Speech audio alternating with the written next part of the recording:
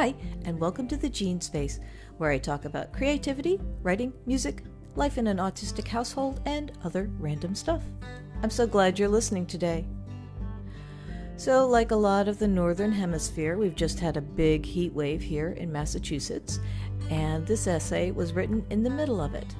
Fortunately, we're enjoying a few days of relief before the temperatures are expected to soar again. But even with heat advisories galore and waking up and it's already 76 degrees at 5:45 a.m., I'm trying to be outside in nature more these days because it does have a good effect on my mental health and my feeling of just general well-being. But on hot, wear the air days, I look for the shady side of the street and I walk deliberately into the spray of lawn sprinklers, and I find myself just wishing to walk through the dark woods. So that's what I wrote about. Enjoy the show.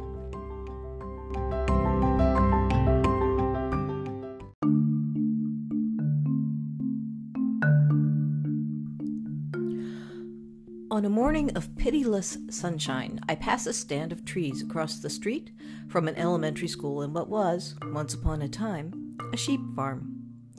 Not that long ago, either. There were sheep grazing there when I picked up Sonny, then age 4, from his daycare. How dark and cool it looks under the trees, and how hard it is to see further than a few yards into that shade. For all I know, there could be a cottage containing a witch, a pig, a woodcutter, or 3 bowls of porridge cooling on a table. Once upon a time, I would tell Sonny the story of Goldilocks and the 3 bears. He loved that fairy tale, the voices, the motions, the house in the woods. He wished we had woods at the back of our home, rather than a sapling and a chain-link fence. Goldilocks, which was originally called the 3 Bears, arose from an oral tradition. It's easy to see why this story survived. The components are economical and easy to remember.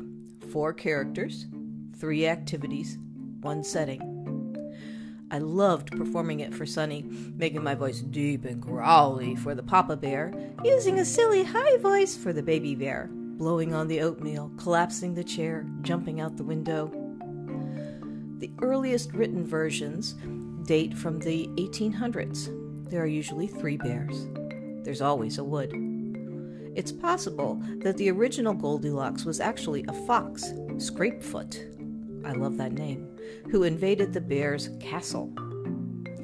Eleanor Muir's handmade illustrated pamphlet of 1831 may be the first time the story was written down. Muir's intruder is an old woman, no name given. The 3 bears are friends and of approximately the same size. Instead of porridge, the bear's kitchen has 3 bowls of milk. While the bears are out for their walk, having left the door unlatched, because they are too naive and good-hearted to conceive of thieves, the woman lets herself in. She drinks the milk, makes a mess, takes a nap. This version has the most gruesome ending, and I kind of love it. The bears set her on fire, attempt to drown her, and ultimately impale her on the spire of St. Paul's Cathedral. I find it fascinating that the story ends in such an urban location. The woods must have been much closer to St. Paul's than they are today. I was 10 when we moved to Richmond and were finally near something that could be called woods. Nothing you could get lost in, but still remote feeling and cool-ish on days when the temperature soared into the 90s. We built forts and clubhouses there in the summer. Sometimes we'd find other kids' forts, in which case, we being better brought up than Goldilocks, we would not scavenge or enter them. The poet Robert Southey published his version of the story in 1837. His bears are little, small, wee, medium-sized, and great, huge. The intruder is an unpleasant old woman who swears and finds fault with everything.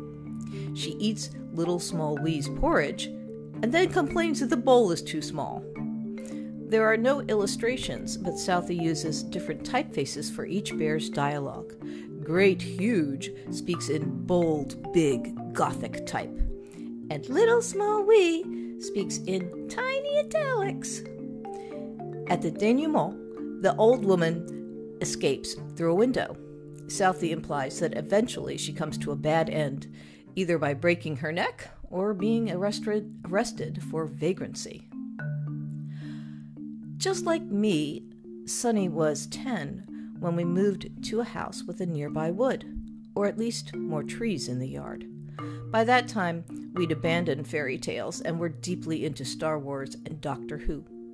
The yard had a little patch of trees that Sonny called the forest. It wasn't big enough for a fort or a cottage. That didn't stop me from worrying that he'd figure out a way to break his neck in there somehow. Authors kept tweaking the Three Bears. In 1850, Joseph Kundal turned the old woman into a girl with the name of Silverhair. This caught on, and Silverhair became Goldilocks eventually. The bears turned from friends to a family. First, a pair of siblings, a trio of siblings, and then father, mother, and child. Sometimes Goldilocks repented and made amends, though mostly she just defenestrated herself and headed for home. As a blonde, I've occasionally been called Goldilocks in a kidding way. It's no compliment, in my opinion. Goldilocks is quite the brat. Most of the retellings emphasize her bad manners and fecklessness. She's supposed to be on an errand for her mom, not stealing food and breaking chairs. Now that I know she started out as a filthy-mouthed old woman, I should relate to her better. But I don't. She's horrible. Nobody blames the bears, not even after the cathedral thing. They're punctilious about manners and social niceties.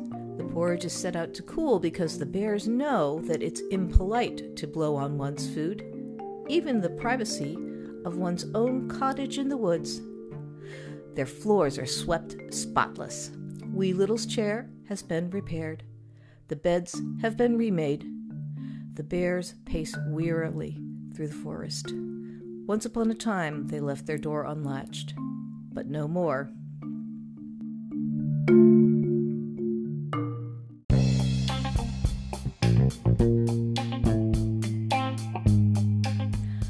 Thanks so much for listening. There probably weren't any bears in those little woods near my house, although a lot of the estimated 5,000 black bears in Massachusetts seem to be open to emigrating in the general direction of Boston, which is near where I live. Bears are smart. They figured out how to open car doors and patio doors. They remember when trash day is. They use tools, etc. So I wouldn't be too surprised to figure out or to learn that bears have figured out how to cook. But I haven't ever actually seen a bear anywhere outside of a zoo or a TV or video. And because I'm a metaphorical chicken, I hope never to. If I was a real chicken, I would really hope never to see a bear. Have you ever seen a bear? I would love to know if you've ever encountered one and what you did to survive it. You can check out this podcast as a blog on my WordPress page. There's a link in the description box. If you'd like to support this show, that would be awesome. There's a donations button on my homepage. Until next time, be well.